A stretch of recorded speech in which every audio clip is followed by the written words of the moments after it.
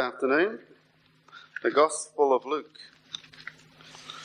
This is the story of a couple of brothers and how that they reacted to the things of the Lord. It's only a story, it's not a real story, it's what the Bible calls a parable, but just to try and give us some idea on the things that work with God and the things that don't work with the Lord.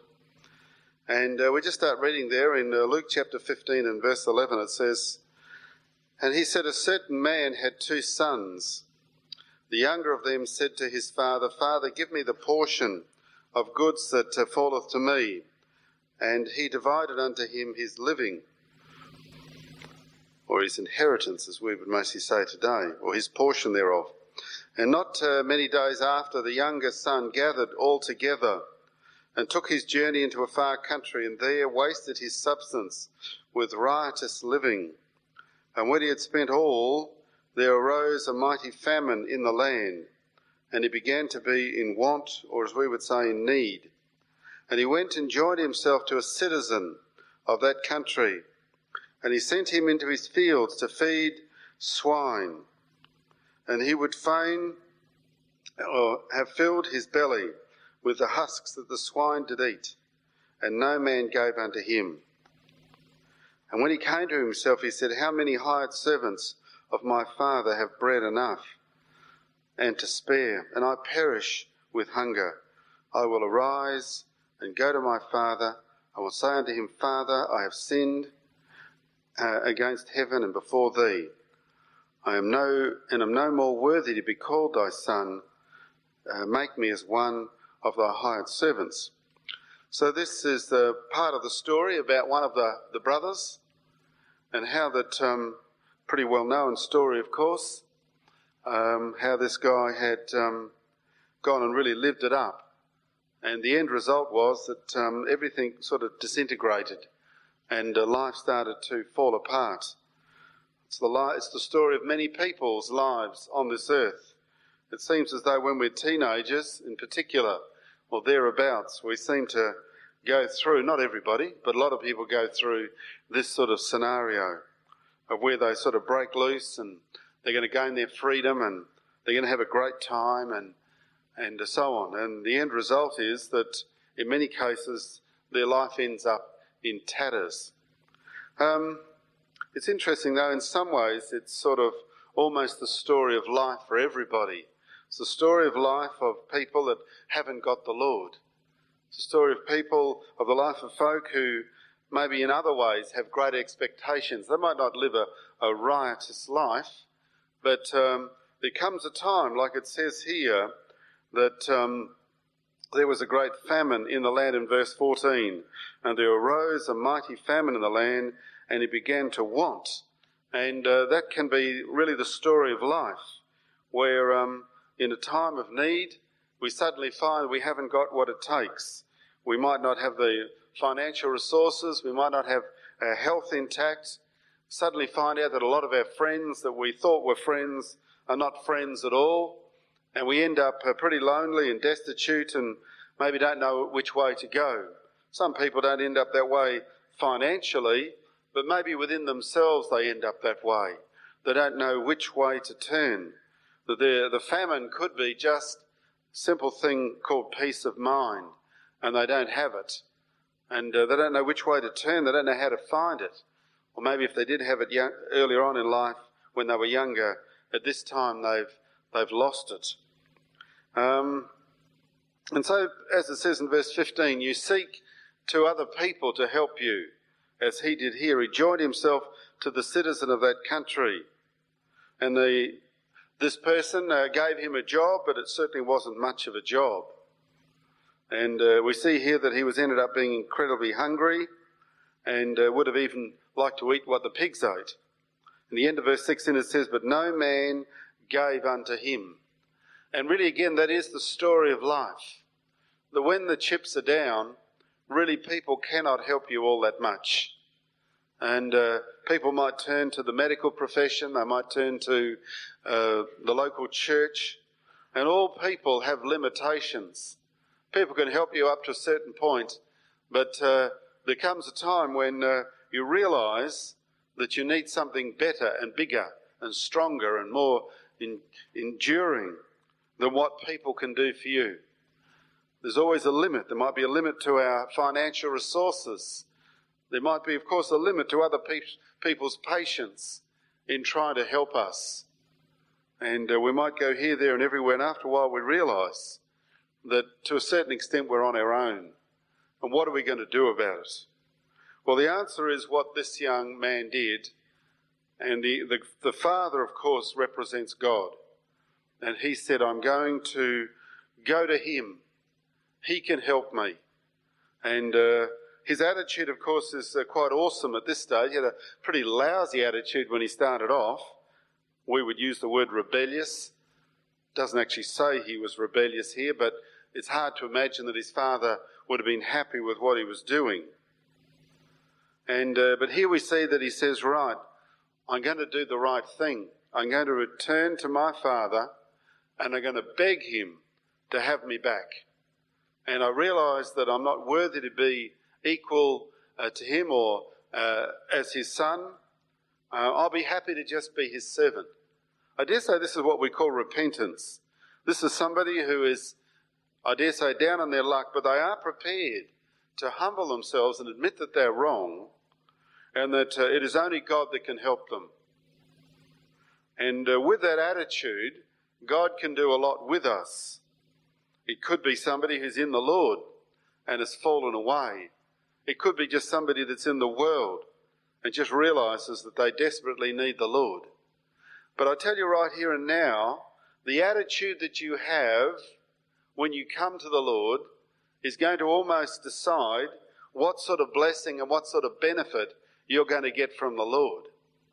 If you come in, you know, the Bible records the story of John the Baptist baptising people and how that, many of the people came and confessed their sins, it says, and then they were baptised. But the religious leaders of the day, they came, but they didn't have the right attitude. And they came and they said, well, you know, it's right that we should be baptised because we're good and we're the descendants of Abraham and we're this and we're that and we don't actually commit sin. I don't know where they ever got that idea from. But there are a lot of people in the world today that don't think that they're sinners. Well, if you come with that attitude, well, you don't get anything from the Lord. Just like John the Baptist said, you're wasting your time. Go away. Don't come here with that attitude. You've got to humble yourself and recognise the fact that you desperately need the Lord.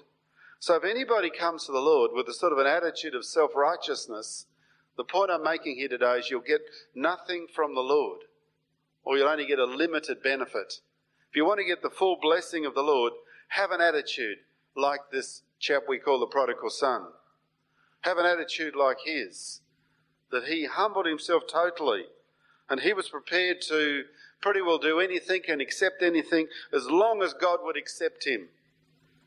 He said, look, I'll go out and work in the fields as long as I can be part of your household, or as we would put it, part of your kingdom. His attitude was great, and God can do a lot with that sort of attitude. It says in verse 20, and he arose and he came to his father, but when he saw, that's his father, but when he was yet a great way off, his father saw him and had compassion and ran and fell on his neck and kissed him. He got this unbelievable welcome. But just remember, you only get that sort of a welcome when you have that sort of an attitude. Some people might look at others and think, well, how come the blessing of the Lord is in their life? Maybe it's something to do with their attitude. Maybe it's something to do with their humility. It could be. It most probably is. Maybe we at times are holding out on the things of the Lord a bit. You know, people come to the Lord, but they want to hang on to their old life. We have a great standard in our fellowship, which we get from the Word of God. We encourage people to give up smoking and drinking and drugs and swearing and all the things that go with the world. Some people want to bring a bit of it in. They think, I can just maybe have the occasional drink or have the occasional sort of smoke. You don't realise what you're saying. You're suggesting we break down the whole testimony. You might be able to handle that. But there'll be another brother or sister, maybe particularly somebody coming out of the world, that desperately looks for a haven where none of that happens. They might be an alcoholic. Most probably, if they're a smoker, they're a chronic smoker. I don't know if there's any other sort. It's a very addictive drug. It's very hard to give it up. It takes a miracle often from the Lord for somebody to give it up. But if they find out there's other people in the fellowship that are smoking, and yet they desperately like to give it, it breaks the whole thing down. They find out that you have an occasional social drink. They're an alcoholic. They cannot handle that. So over the years, we've made a stand on these things. And by the way, we don't have any intention of changing it. Because we see the results are excellent. We see that it really is a haven for people to come out of the world. You want to come off drugs. You don't want to come into a fellowship where quite a lot of the people are still on drugs. Unless it's somebody that's just recently come to the Lord and they're looking to be set free from it.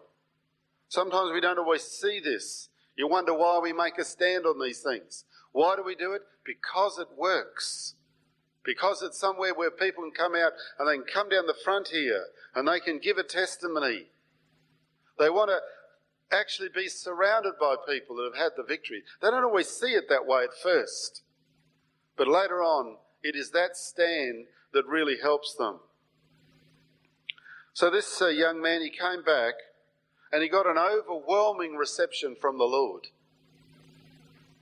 And that, by the way, is the guarantee that God, he doesn't really hold anything against us. I'm not saying he doesn't care what we do, but he's willing to forgive us what we do or what we've done, as long as we have this attitude of where we humble ourselves before the Lord.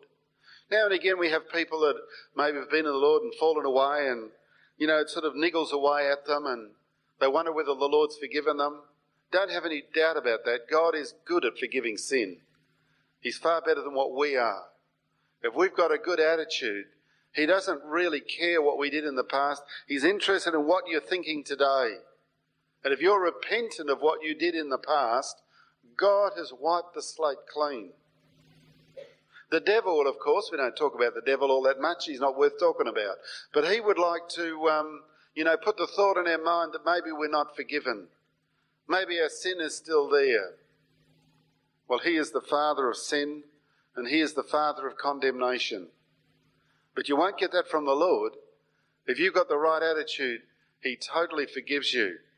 And he wants you to forget it and he wants you to rejoice. This is the attitude. What does it say here? The son was amazed at the reception. He almost said to his father, do you realise who you're talking to? Do you realise what I've done? Do you realise the situation? It wasn't as though his father didn't know it. His father did know it. But the son wanted to come home and the son wanted to walk in the ways of the Lord. Then that's the reception. Don't have any doubt about that.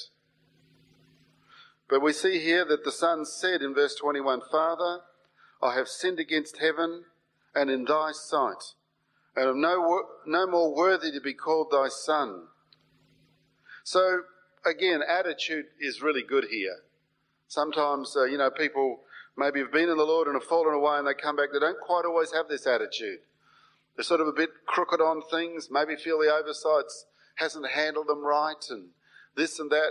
You're mucking up your chances of coming back into the Lord. Any bitterness really mucks us up. We've said that 1,000 times. You've got to put it aside. This guy, he didn't blame anybody else. People tend to do that. I wonder why we do that.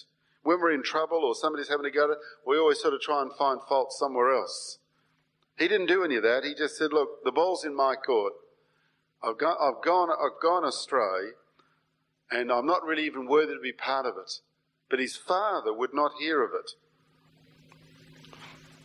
In verse 22, but the father said to his servants, bring forth the best robe and put it on him, and put a ring on his hand and shoes on his feet, and bring hither the fatted calf and kill it, and let us eat and be merry.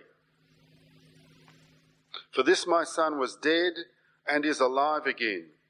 He was lost and is found. And they began to be merry. So there was tremendous rejoicing here because there was a way out of it. There was salvation. And it wasn't limited. It wasn't conditional. It was total. The Lord, in this case the Father, had totally forgiven the Son. He welcomed him back in, and there was a great fuss made about this person coming back in. And really, that should be and hopefully is the way for anybody that turns to the Lord.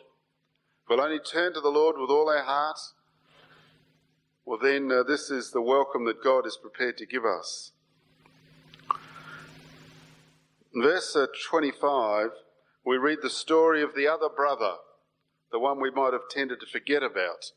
But it started off by saying in verse 11 that this is the story of two sons, not just one of them. And I always believe it is wrongly called the prodigal son, this story, because it is about two prodigals, two different ones that had different problems. And the second one seemed to have, in a sense, a bigger problem than what the first one had. And it says, now his eldest son was in the field, and as he came and drew near to the house, he heard music and dancing. And he called one of the servants and asked what these things meant. And he said unto him, thy brother is come, and thy father has killed the fatted calf, because he hath received him safe and sound. And he was angry, and he would not go in. Therefore came his father out, and entreated him, or pleaded with him. And he answered and said to his father, lo, these many years do I serve thee, neither transgressed I at any time thy commandment.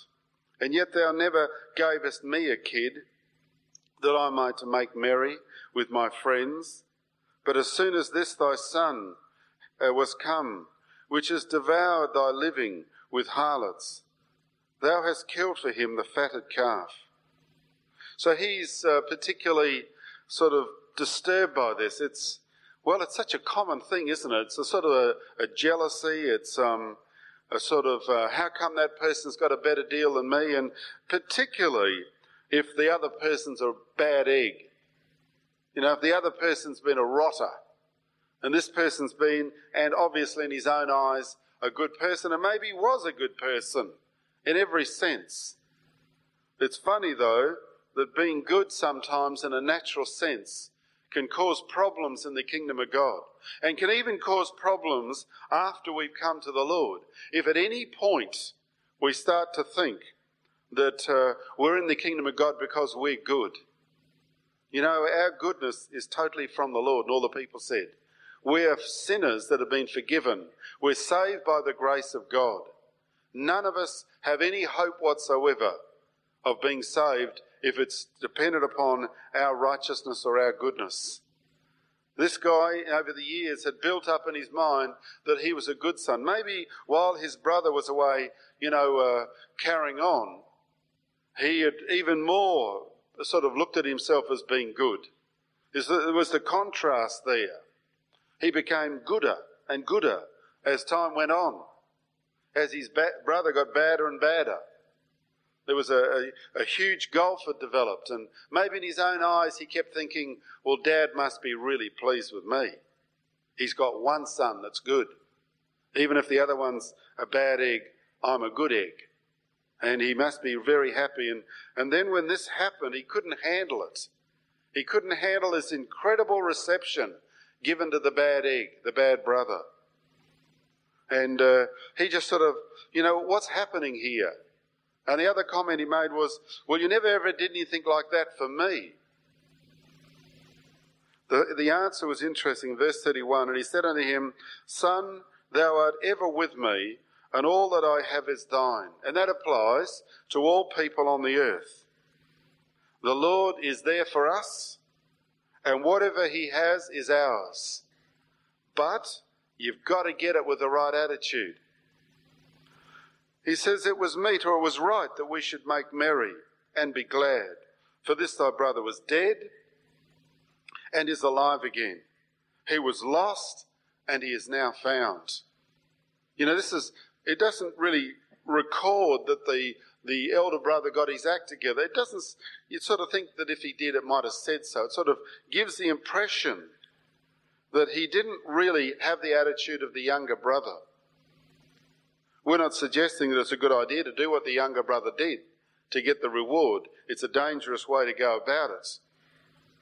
He just said he didn't actually put the other brother down. He didn't say, look, you've got this problem or that problem. He just said, look, this is the way you look at it.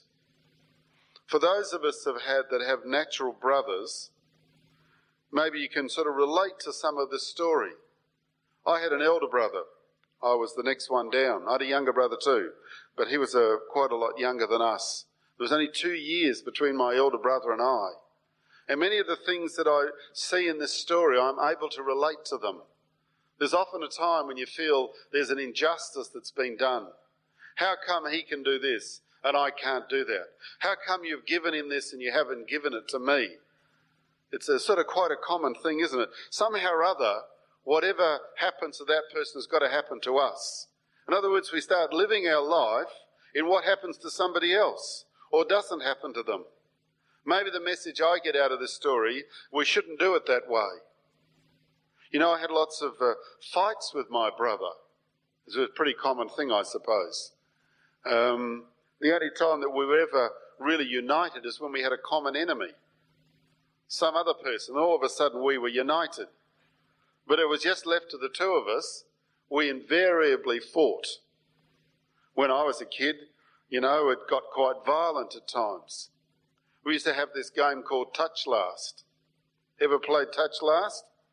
It starts off by just touching the other person and running away, and then they chase you. It ends up usually fighting and kicking. And I remember one particular one ended up with him with a slug gun and me with a Shanghai, playing Touch Last. Got quite vicious. So relationship between brothers can be a little bit like you see in this story. Forms of jealousy and that sort of thing. I remember one occasion when, I can't remember what he did, he really upset me about something, and I was desperate to somehow or other punish him for what he had done to me. And I don't know why I did this, but I had a big bag of marbles. I was quite good at playing marbles back in the days when kids played marbles. I don't know if they still do these days. But you know what it's like at school, all these crazes come through the schools and only last for a few months and then you move on to something else. And he had this big bag of marbles that I'd fought very hard and won at school. And for some crazy reason, to punish him, I grabbed this bag of marbles and took it outside and threw it into the wood heap. And that was going to show him somehow or other. He thought it was a great joke. And he never ever let me forget it. How that I threw the bag of marbles into the wood heap. For the next few years, every time you cut the wood, you found a marble. As a constant reminder of how stupid I was. But you do silly things when you're upset about things. And you want to punish the other person somehow or other. But, it was sort of, because I was the younger brother, I always used to look forward to growing up. And I used to say to myself, when I grow up, I'll get him. I shall repay him for all the dreadful things he did to me. But the trouble is I came to the Lord and I was never able to repay him. But so there you go. Let's have a look in Mark chapter 10. In Mark chapter 10 and verse 17. And it says, and when he, that's the Lord, was gone forth into the way, there came one running. And he kneeled to him and asked him, Good master, what shall I do that I may inherit eternal life? And Jesus said unto him, Why callest thou me good? There is none good but one, that is God. Thou knowest the commandments. Do not commit adultery. Do not kill. Do not steal. Do not bear false witness. Defraud not. Honour thy father and thy mother. And he answered and said unto him, Master, all these things I have observed from my youth. Then Jesus, beholding him, loved him, and said unto him, One thing thou lackest. Go thy ways, sell whatsoever thou hast, give it to the poor, and thou shalt have treasure in heaven, and come, take up thy cross, and follow me. And he was sad at that saying, and he went away grieved, for he had great possessions. So another story of life. It's a story of somebody who really would like to walk with the Lord, but they can't quite get their act together. And I'm sure that the world is full of people, and has been for thousands of years, or for 2,000 years, anyhow, people who've heard the gospel. And for some, there's been some barrier there that they couldn't give up part of their old way of life, or their old way of looking at things is often all that you need. Some preconceived ideas, some education, religious upbringing, whatever it might be. Something stands in our way. It could be our fame. We might be somebody that's famous. Often feel sad in some ways for people that are famous. It's hard for them to humble themselves and just be just an ordinary person and come to the Lord, and to be treated quite ordinary in the things of the Lord. They're used to being famous. It's hard to give up. It's hard to humble yourself in these things. So, first of all, it says there in verse 17 that he came running. This guy was keen. He really wanted to, be involved. There's no doubt about that. There was no reluctance here. And it says he kneeled to him. So he wasn't, in this case, lacking in humility. He wasn't arrogant. He wasn't, a big head or anything like that. That wasn't his problem. Guess what? He had another problem. So the point I'm making here, you might not have the problem that the elder brother had in the story of the two brothers. This guy had another problem. It doesn't sound like he was particularly self-righteous, although he had every reason to be, and he headed in that direction, didn't he? When the Lord said, well, you got to do this, this, this, and this. He said, well, I've done all that. He was a good boy too. But just then the Lord came in on his situation. That's the thing to remember. Your situation might be the same, might be something totally different. He will come in on your situation like he did here, and he will say, this is what I require of you. One thing that thou lackest, go thy way, sell whatsoever thou hast, give it to the poor, and thou shalt have treasure in heaven.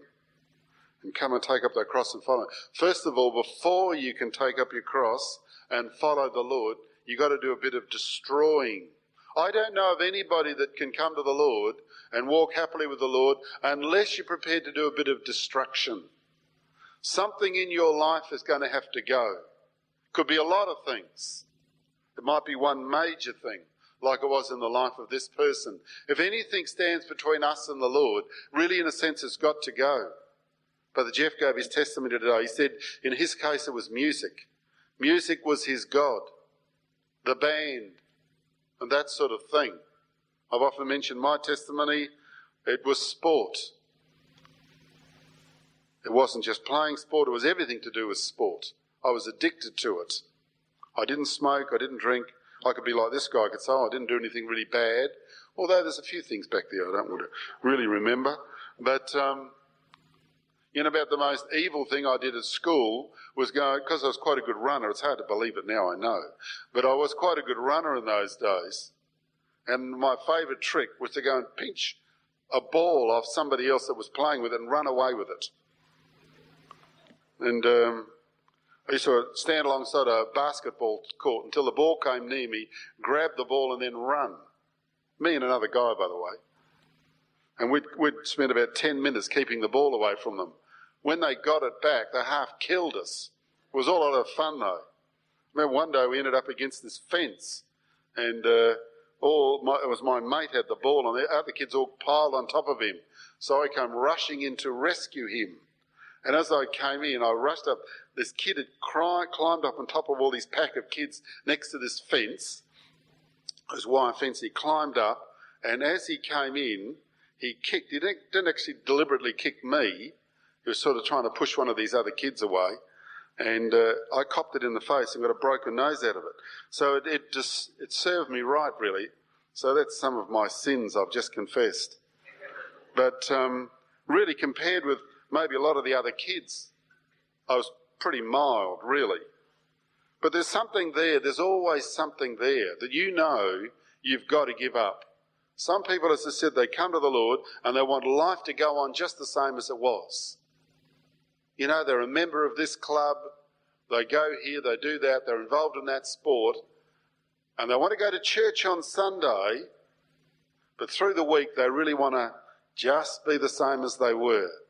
They don't really want to let anybody greatly know. They want to still do the same old things, the old social things. You got it wrong. The Lord is saying to you here, you need to get rid of it.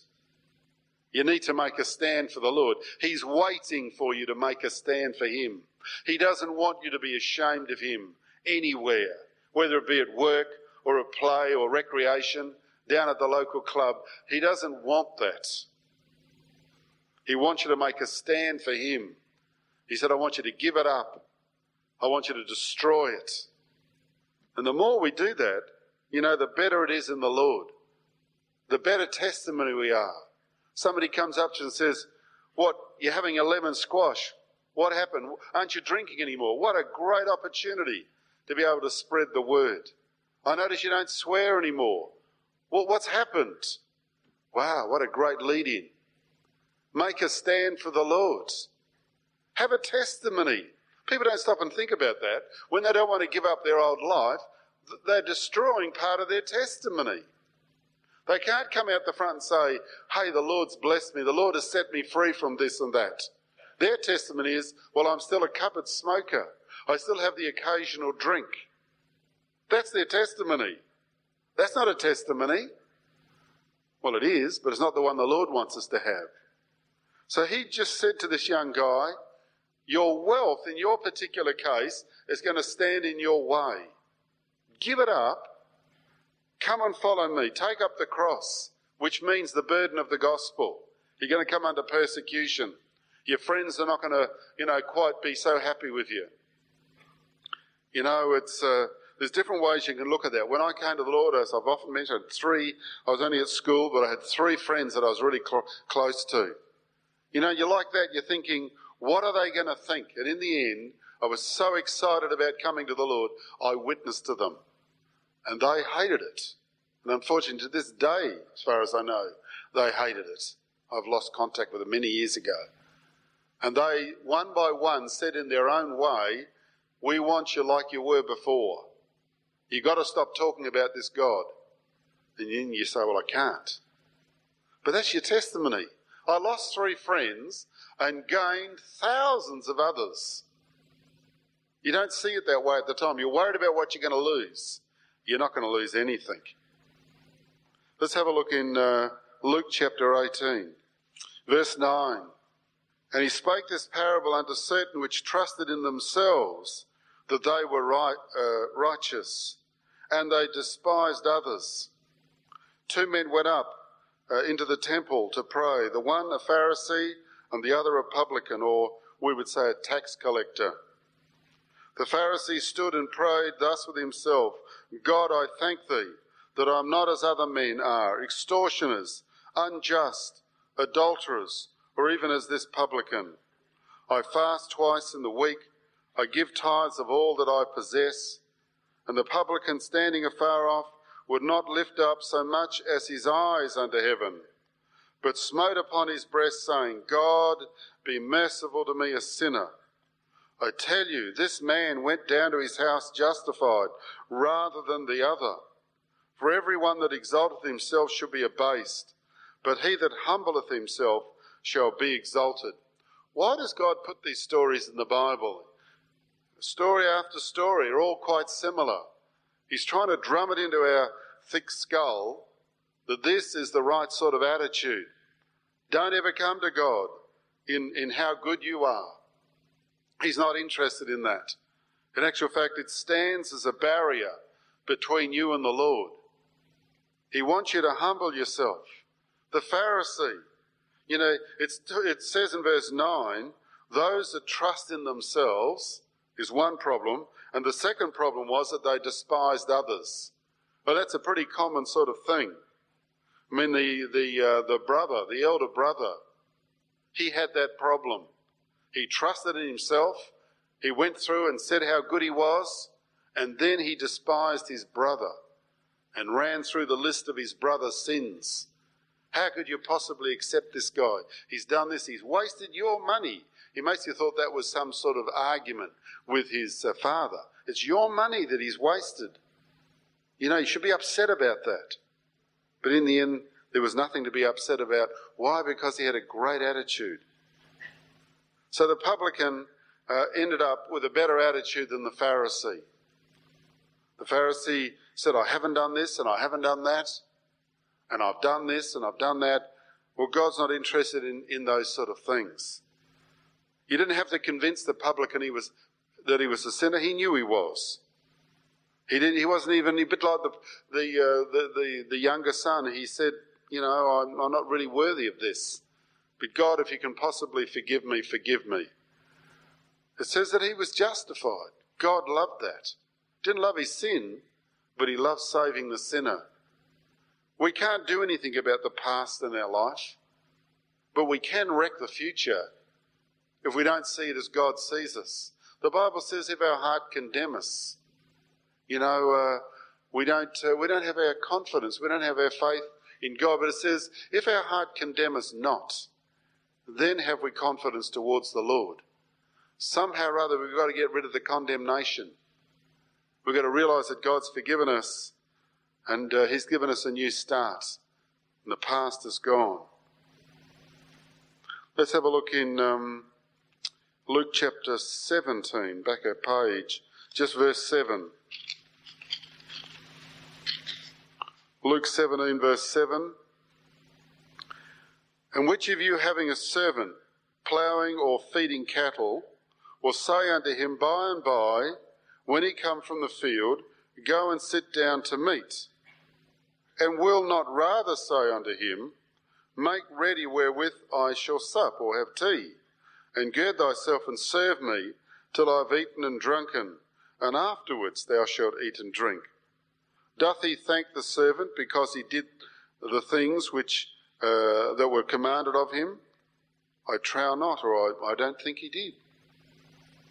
So likewise ye, when ye shall have done all those things which are commanded of you, say, we are unprofitable servants. We have done that which was our duty to do. It's talking about attitude. You know, the story of the guys who had been sent into the vineyard to work. The guys early in the morning, they agreed to a penny a day. Doesn't sound a lot, does it? But it doesn't matter what the amount of currency was. And then some people came in just before knock-off time. They also got a penny. The first one said, hey, this is not right. You know, it's sort of a union thing, isn't it? We've got a problem here. And yet as the master said, well, didn't you agree to that? Didn't you agree to just a penny? And they said, but these guys have only worked for an hour. And we've worked all day in the heat of the day. And you're going to give them the same reward. It's an attitude thing. You can look at life like that. You can forever be gauging yourself by somebody else, whether they're getting this or getting that. The message I get out of this, you don't do that. It's between you and the Lord. It doesn't matter what anybody else is doing in a sense. I mean, we are responsible for our brother and sister to try and help them in their walk in the Lord. But as far as their own walk in the Lord is concerned, it's between us and the Lord. If somebody else gets a better deal, well, all we should be doing is saying, praise the Lord. What we've got to do is do the right thing before the Lord.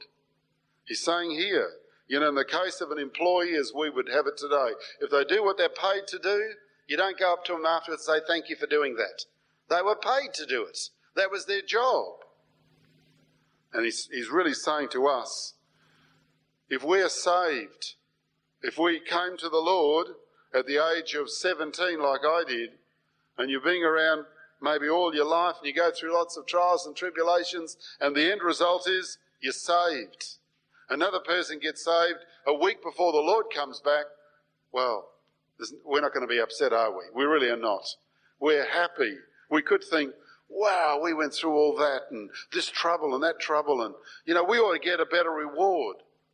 You know, we ought to get some position.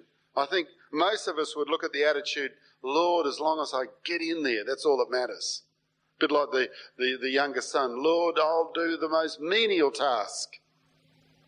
You know, I don't want any particular reward. I just want to get in there. That's all that matters. Let's have a look in, running out of time here, John 21. Story of where the Apostle Peter, when he had denied the Lord 3 times, and then the Lord appeared, and when they were fishing, same old story, and, you know, they had caught all this fish. And the Lord was sort of putting the hard word on Peter and asking whether he loved him. He said, Peter, do you love me? Peter said, yes, Lord, you know I love you. He said, well, I've got a job for you to do. I want you to feed my sheep. I want you to feed my lambs. And he kept asking him.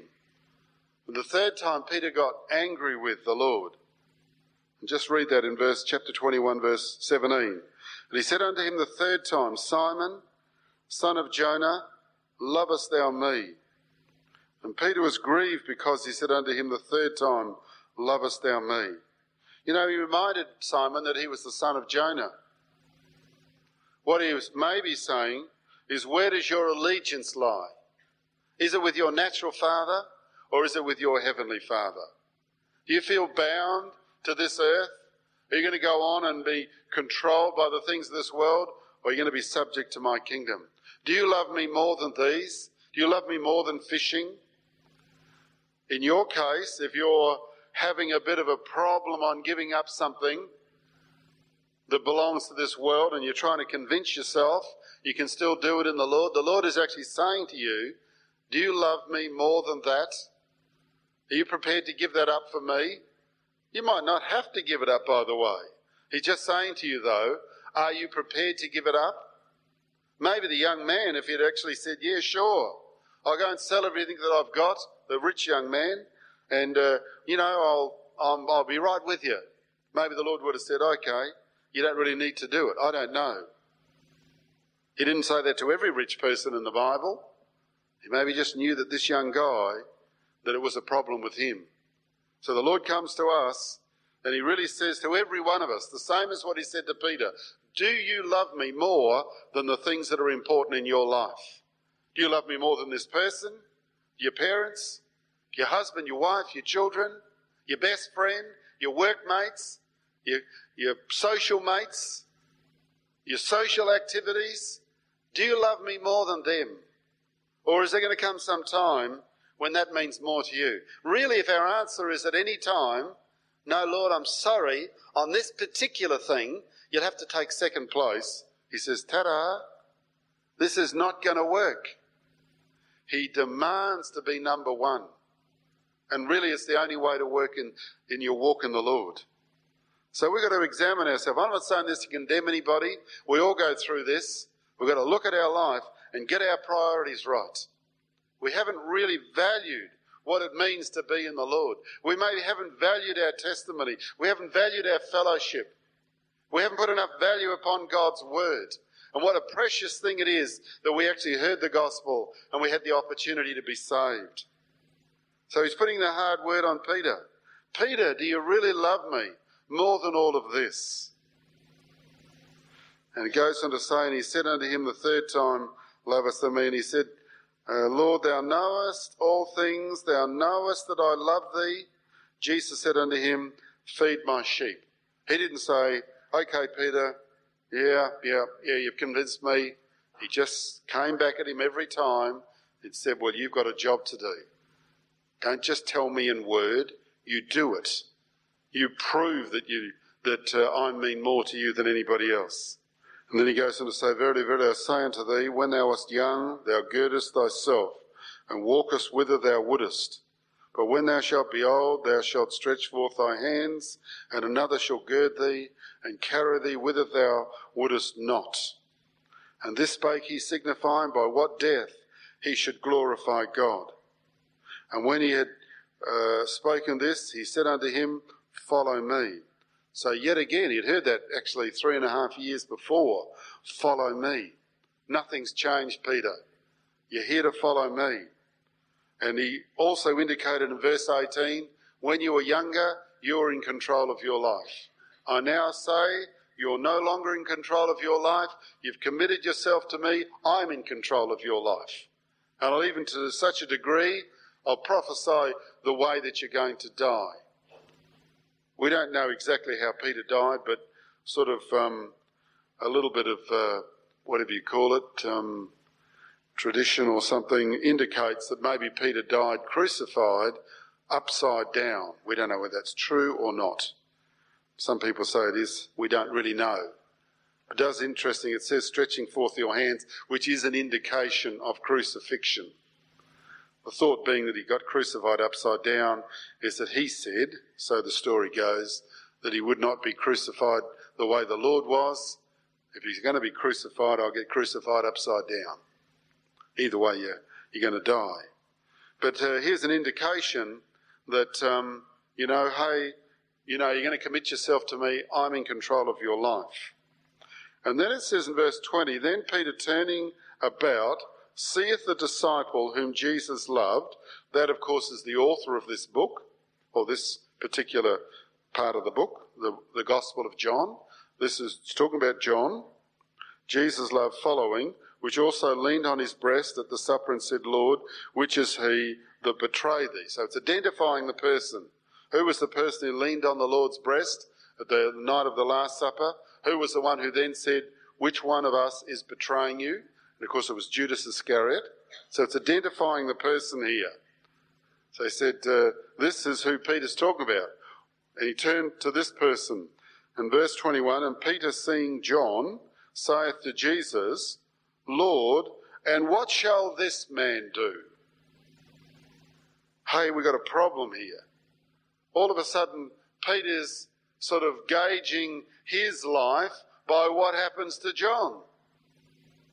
He's sort of saying, well, you're putting the hard word on me. Why don't you put the hard word on him? Why are you picking on me, sort of thing?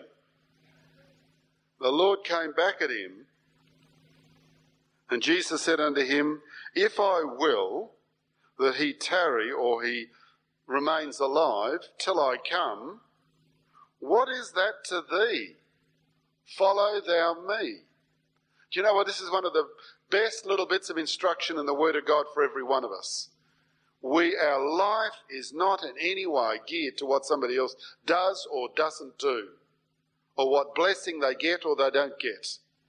He said to Peter, I'm not going to even talk to you about what's happening with John. That's between me and John. If I decide, by the way, that I reckon he can live for the next 2,000 years, which is, as we know, would possibly what he was saying, because he hasn't come back for 2,000 years, he said, what is it to you? It's irrelevant what happens with John. They got the whole story wrong. They started saying John's going to live forever. He did, by the way, outlive the whole lot of them. He was maybe outlived them by 20 or 30 years. He was the youngest of the 12 apostles, and a lot of them died as martyrs, but he actually ended up at around AD 95, wrote the book of Revelation when he was a very old man on the island of Patmos, where he had been stranded or abandoned or whatever they do with people. But the big point in this is it's between us and the Lord. It doesn't matter what anybody else does or doesn't do. People often have their own walk in the Lord mucked up by the fact of looking at somebody else. How come they can do this, or how come they can't do that, or how come you'll let them do that? They're gauging their life. You just don't do that. It's between you and the Lord. And that's what he said to Peter. Forget John. You get on. You just follow me. That's the thing that matters. We'll finish off in 1 Timothy chapter 5. Oh, we might have a little look at chapter 4 also. 1 Timothy chapter 5. Just talking about some problems in the early church. People not wanting to work and a bit of idleness and the problems that come from it. And just a couple of verses. 1 Timothy chapter 5 and verse 12. It says, having damnation because they have cast off their first faith. We know in Revelation chapter 2, it talks about people leaving their first love. Here it talks about people losing their first faith. There's most probably not much difference. They're mostly hand in glove, same sort of thing. In verse 13 it says, and withal, or besides this, they learn to be idle, wandering about from house to house. They're not only idle, but tattlers also, and busybodies, speaking things which they ought not. Now this is a description of somebody in the Lord. Somebody who's got it wrong, and again maybe in a different way than what Peter was doing, looking at others, talking about others, condemning others, comparing with others. It says in other scriptures we know, they that compare themselves with themselves, blah, blah, blah, I can't remember it all, are not wise. If the gauge in your walk in the Lord is what others are doing, it's not a good way to live. Here it's people just getting involved in that sort of life is not a good way to live in the Lord. The final and the best advice is what he said to Timothy in the previous chapter. Verse 12 it says, let no man despise thy youth, but be thou an example of the believers, in word, in conversation, in love, in spirit, in faith, in purity. Till I come, give attendance to reading, to exhortation, to doctrine. Neglect not the gift that is in thee, which was given thee by prophecy, for the laying on of the hands of the presbytery, or the oversight as we would say. Meditate upon these things, give thyself wholly to them, that thy profiting may appear to all. In other words, be a good testimony. Take heed unto thyself. There's the advice. Take heed unto thyself, and unto the doctrine. Continue in them, for in doing this thou shalt both save thyself and them that hear thee. You want to influence somebody else in the Lord? Be a good example. Be a good testimony. Be on fire for the Lord. Don't lose your first faith. Don't lose your first love. Be involved in the things of the Lord. And all the people said, amen.